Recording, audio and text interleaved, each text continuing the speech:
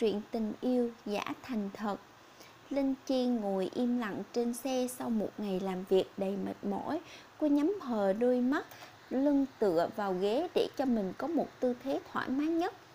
Lát sau cô bỗng quay sang nhìn người đàn ông ngồi bên cạnh mình, rồi cất tiếng nói vô cùng nhẹ nhàng nhưng lại chất chứa nhiều phiền muộn. Hôm nay anh không đi cùng cô ta sao? Anh thở hắt ra rồi đáp lại lời cô. Cô ấy mệt lắm nên nằm nghỉ ở nhà rồi, với cả đến đây sao mà đi cùng Đường Yến được. Vậy tại sao anh không ở lại mà chăm sóc cô ta? Tại sao còn đến đây với tôi? Linh Chi nhếch mắt rồi cười. Anh định diễn vở kịch này đến bao giờ nữa? Tôi mệt mỏi lắm rồi. Anh nhìn cô, ánh mắt vô cùng sắc lạnh. Cô đã đồng ý thì hãy làm theo những điều tôi bảo, đừng có nhiều lời. Gần hết 1 năm rồi, anh mau chóng chuẩn bị rồi kết thúc nhanh gọn đi. Linh Chi nói rồi bước xuống xe, anh cũng xuống theo. Cả hai cùng điều chỉnh biểu cảm trên gương mặt của mình. Diễn cho tốt vào, anh nghiến răng dặn từng chữ một. Tôi diễn rất tốt, khỏi phải nói. Linh Chi đáp mà không thèm nhìn anh. Cánh tay cô tự động khoác vào tay anh như đã quen rất lâu rồi. Hai người bước vào trong văn phòng, đầy gương mặt vô cùng niềm nở. Họ bước vào, những tiếng cười vang lên, những câu chào hỏi nhiều không đếm xuể. Chẳng là hôm nay gia đình Việt Đức có tổ chức một bữa tiệc nho nhỏ để họp mặt thành viên trong gia đình. Việt Đức và Linh Chi tất nhiên không phải ngoại lệ. Họ cưới nhau cách đây 1 năm. Khi đó Đức đang cần một người phù hợp để làm vợ mình. Anh đã nhanh nhảu chọn Chi. Tất nhiên là trong lúc đang cần tiền thì Chi đã gật đầu cái rụp. Có lẽ hẳn mọi người sẽ thắc mắc tại sao họ vốn không yêu mà cưới, đúng chứ? Tất cả cũng chỉ vì cái công ty của bố Việt Đức để lại. Nhưng để lấy được cái công ty đó thì đâu phải là dễ dàng. Họ bắt anh phải lấy vợ, còn anh thì nhất quyết nói không, bởi anh ghét bị ràng buộc. Anh thích được tự do bay nhảy thỏa thích. Hôm nay đi cô này, ngày mai đi cô kia. Nhưng dù thế nào thì cuối cùng anh vẫn phải lấy vợ. Và bây giờ cái công ty ấy đang nằm gọn trong tay anh. À khoan, còn có một điều cũng quan trọng không kém, đó chính là cuộc hôn nhân giả này mà bị phát hiện thì chắc chắn rằng Việt Đức sẽ bị tước đoạt mọi thứ, có khi anh còn bị đuổi ra khỏi nhà luôn ấy chứ. Chính vì vậy cho nên Đức và Chi đã đòi ra ở riêng. Họ còn diễn xuất vô cùng chân thật và nhập tâm hệt như diễn viên vậy. Linh Chi bước đi bên Việt Đức, trong hai người họ vô cùng đẹp đôi, kiểu như vốn sinh ra là đã dành cho nhau. Nhưng đâu ai biết được ẩn sau vỏ bọc đẹp đẽ của một cuộc hôn nhân hạnh phúc màu hồng kia là một sự thật hai mảnh đen trắng. Mỗi người có một cuộc sống riêng, có một thế giới riêng của mình. Chẳng ai quan tâm đến ai đang làm gì, nghĩ gì, cần gì. Họ cứ sống trong một ngôi nhà mà chẳng mấy khi nói với nhau câu nào. Suốt ngày bận tối tăm mặt mũi, kẻ ra người vào như người dân. Con dâu, tiếng mẹ của Đức vang lên. Bà đi tới bên đôi nam nữ trẻ tuổi này, ly rượu trên tay đã cạn nửa. Con chào mẹ. Hai người đồng thanh đáp rồi quay sang nhìn nhau cười âu yếm. Hai đứa mới đi làm về chắc mệt lắm nhỉ? Vậy mà mẹ lại bắt hai đứa sang đây, mẹ xin lỗi. Bà Hương có vẻ hơi ngà ngà. Chi chưa chắc ăn uống đúng không? Để mẹ kêu thằng Đức nó đi lấy đồ ăn cho con nhé. Cô mỉm cười. Thôi không cần đâu ạ. Anh quay sang nhìn cô rồi nói, trên môi vẫn nở nụ cười. Kìa em, mẹ đã bảo vậy thì để anh đi lấy cho. Đứng đây ngoan, đợi anh nhé. Rồi anh ra bàn tiệc lấy một đĩa đồ ăn. Nhìn anh như vậy bà Hương mỉm cười hạnh phúc. Con trai mẹ tuyệt thật. Linh Chi nghe thấy câu nói này nhếch môi chợt hiện lên. Tuyệt sao? Nực cười thật. Không hiểu nếu như Hương phu nhân đây mà biết chuyện thì sẽ như thế nào nhỉ? Rồi cô chỉ biết đứng nhìn anh từ xa. Trong lòng bỗng dấy lên một thứ cảm giác vô cùng khó chịu. Đau quặn, nhói, bứt rứt, buồn phiền, mệt mỏi. Anh quay lại, trên tay là đĩa đồ ăn thơm ngon mà đúng món cô thích. Anh mỉm cười cầm chiếc bánh ngọt trên tay rồi lên tiếng. Chi à, em há miệng ra anh đút cho em ăn nhé. Cô biết lời anh nói thì có từ chối cũng không được. Với cả bụng cô cũng đang trống rỗng nên đành há miệng ra và cắn một miếng ngon lành. Nhìn họ hạnh phúc như thế, bà Hương liền lẻn đi chỗ khác cho hai người có không gian riêng. Bữa tiệc này nhạt nhẽo thật, cô chẳng thấy có gì thú vị cả. Ngoài những ánh mắt dò xét của mấy bà chị dâu và anh rể thì cũng chẳng còn gì mấy nữa. Đột nhiên cô hơi chóng mặt liền quay sang bảo anh. Tôi hơi mệt nên về trước nhé, lát anh bảo với mẹ. À Hương phu nhân giúp. Nói rồi cô toan bước đi thì bị anh kéo lại và ôm vào lòng. Cái ôm ấm áp mà cô hằng mong ước trong suốt khoảng thời gian qua. Tim cô đập thình thịch liên hồi. Chi tự nhủ, không được, đừng bao giờ mơ tưởng nữa. Nhưng mà nói thế nào thì nói, việc mơ tưởng vẫn cứ diễn ra. Lần đầu cô thấy anh, tất cả là vì tiền. Sau thời gian sống chung, cô bắt đầu thấy anh quá quen thuộc với mình. Mặc dù ở trong một nhà thi thoảng mới nói với nhau vài câu. Thấy anh có người con gái khác, cô hơi đau đớn nhưng vẫn tự nhủ rằng đấy là cơn đau tim do làm việc nhiều quá. Những lúc như thế này cô mới có thời gian để tơ tưởng đến anh, để được cảm nhận hơi ấm nhịp đập của anh. Nhưng mà anh đâu có yêu cô. Để anh đưa em về, em đi một mình lúc trời tối như này không ổn đâu. Giọng anh ôn hòa, bàn tay anh vẫn giữ chặt lấy người của cô. Cô có thể thấy hơi ấm của anh phà vào tay cô. Đức đưa Chi ra xe sau khi chào hỏi mọi người. Khi đã yên vị trên ghế, anh cột dòi cười ra thắt dây an toàn cho cô. Còn Chi thì cứ ngây ngô như một đứa ngốc. Một lát sau xe lăn bánh trên đường, anh mới cất tiếng nói tiếp. Chị cả theo dõi, lần sau ở chỗ nào có người nhà của tôi thì cô diễn cho tốt vào. Diễn tới lúc về mới ngừng, rõ chưa? Chi ngây người, cảm giác hụt hẫng trào dâng. Đấy, cô đã tự nhắc bản thân mình rằng đừng có mơ tưởng rồi mà sao vẫn cứ nghĩ hoài. Cô cười. Rồi, tôi sẽ làm theo lời anh. Dừng xe lại tại một ngôi biệt thự, anh tiếp. Về trước đi, tôi đến nhà Yến. Xong anh đợi cô xuống xe rồi phóng đi luôn. Hình ảnh người con gái trong bộ váy trắng tựa thiên thần gãy cánh đang đứng nhìn chiếc xe khuất xa dần thật não nề. Chi mệt mỏi mở cửa rồi đi vào trong nhà. Cô bật đèn lên rồi nằm phịch xuống ghế sofa. Cô chạm lên môi mình rồi nhớ tới nụ hôn lần trước. Là anh đã hôn cô, nhưng những lời anh nói ra lại không thuộc về cô mà thuộc về người con gái mang tên Yến. Chắc do anh say nên anh nghĩ cô là cô ấy. Lúc nào cũng là cô mơ tưởng, lúc nào cũng là từ cô hết. Hy vọng nhiều quá rồi thất vọng. Chi tự nhủ rồi thiếp đi lúc nào không hay. Lúc anh về thấy cô đang nằm trên ghế sofa, người cô lại như một con mèo con đáng yêu. Anh bất giác mở một nụ cười rồi anh bế cô lên phòng, đặt cô nằm trên giường rồi đắp chăn cho cô. Dù gì tôi với cô cũng là vợ chồng nên ít ra tôi cũng nên làm tốt nhiệm vụ của một người chồng chứ nhỉ. Ngủ ngoan đi.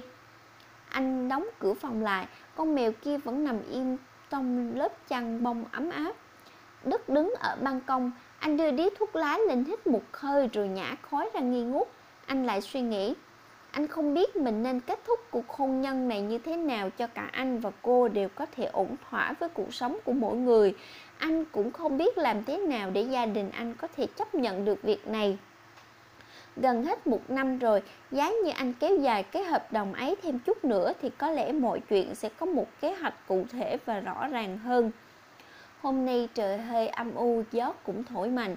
Chi nhanh chân ra khỏi nhà rồi leo lên xe riêng để đến công ty đi làm. Biết trước hôm nay thời tiết xấu như thế này thì cô đi làm vào buổi sáng còn hơn. Chuẩn bị đi thì Đức gọi cho cô. Đợi đã, hôm nay tôi cũng đến công ty, đi chung đi. Anh cũng có xe còn gì? Cô nhìn anh. Chẳng phải là chúng ta là vợ chồng hay sao? Cô muốn người ở trong công ty báo với mẹ tôi à?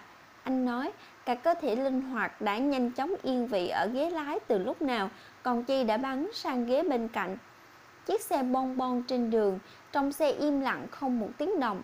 Chẳng ai nói với ai câu nào, chỉ ngồi im và làm những công việc riêng của mình. Dừng xe trước công ty, anh nhanh chóng ra mở cửa cho cô rồi đưa cô vào tận nơi trước sự ghen tị của bao nữ nhân viên mà ngày nào cũng có thể thấy được. Đến phòng tổng giám đốc anh mới cho cô dừng lại. Tại sao lại đưa tôi lên đây? Chẳng phải mọi khi tôi vẫn làm. Chi bị bịt miệng lại. Hôm nay mẹ tôi đến thăm, im đi, anh nói khẽ. Đẩy cửa rồi bước vào phòng, anh với cô nắm tay nhau đầy thân mật. Chi cất tiếng mẹ ngọt xớt, nghe mà cảm giác vô cùng thích thú. Yến đang ngồi đấy tiếp chuyện với bà Hương cũng phải đứng dậy nhìn họ. Ánh mắt cô nàng vô cùng tức tối khi thấy anh đang tay trong tay với Linh Chi. Nhưng rồi cô nàng cũng nguôi giận bởi cái ý nghĩ Chi chỉ là vợ trên danh nghĩa của anh đang cố gắng trấn an tinh thần của cô. Yến đi rót nước mời họ, ánh mắt sắc lẻm không quên quét qua trên người Chi. Còn Chi thì hơi giật mình rồi cũng mỉm cười đáp lại cái liếc xéo ấy. Xong xuôi bà Hương đi về, chỉ còn lại ba người trong căn phòng.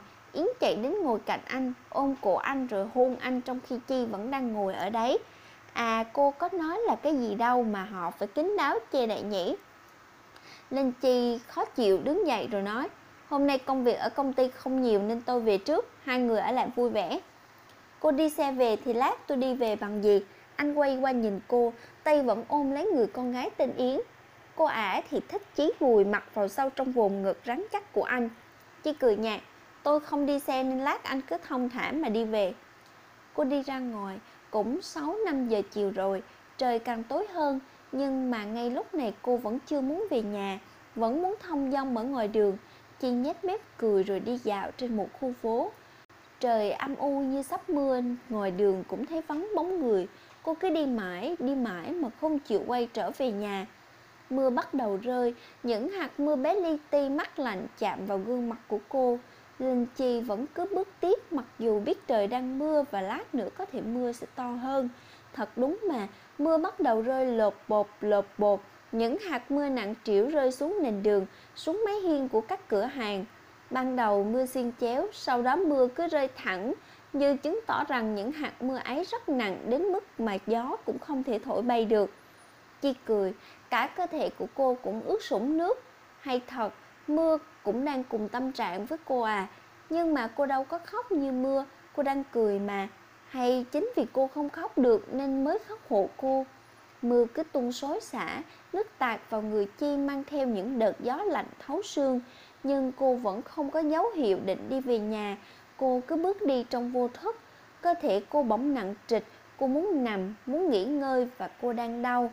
Đau lắm khi biết rằng mình lỡ yêu anh nhưng sẽ chẳng bao giờ được hồi đáp, bởi anh và cô đến với nhau tất yếu cũng chỉ vì vật chất.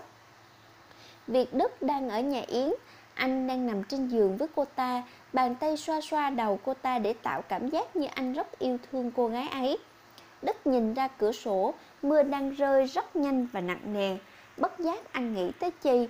Không biết giờ này cô về nhà chưa? Không biết cô có sợ không nếu như tí nữa trời mưa to mà có sấm sét thì sao? Thấy anh đang suy nghĩ mông lung, Yến liền ngẩng đầu dậy nhìn anh, bàn tay ôm chặt cổ anh. Anh đang suy nghĩ gì vậy? À không có gì, anh nhìn cô rồi đáp. Anh nói dối. Đoàn, tiếng sấm vang lên, chớp rạch ngang dọc bầu trời. Anh bỗng bật người dậy rồi chạy đến bên cửa sổ. Ở tầng 26 của tòa chung cư nhìn xuống dưới đường phố kia chỉ một màu trắng xóa của màn nước, cộng thêm những ánh đèn điện được bật lên. Chi giật mình khi nghe tiếng sấm. Cô sợ hãi chạy đến một quán ăn nào đó để trú mưa, để không cho sét đánh trúng cô. Cô sợ nó lắm. Cả cơ thể của cô rung lên vì lạnh. Bàn tay run rẩy cầm điện thoại lên rồi nhấn một hàng số. Đức nhấc máy lên khi thấy có người gọi. Alo, cô gọi cho tôi có việc gì? Đức, tôi lạnh lắm. Tiếng Linh Chi đứt quãng. Mặc dù tiếng mưa rất to nhưng anh có thể nghe thấy được tiếng khóc của cô rất nhỏ. Này, cô đang ở ngoài đường hả? Anh hỏi, chất giọng có phần tức giận.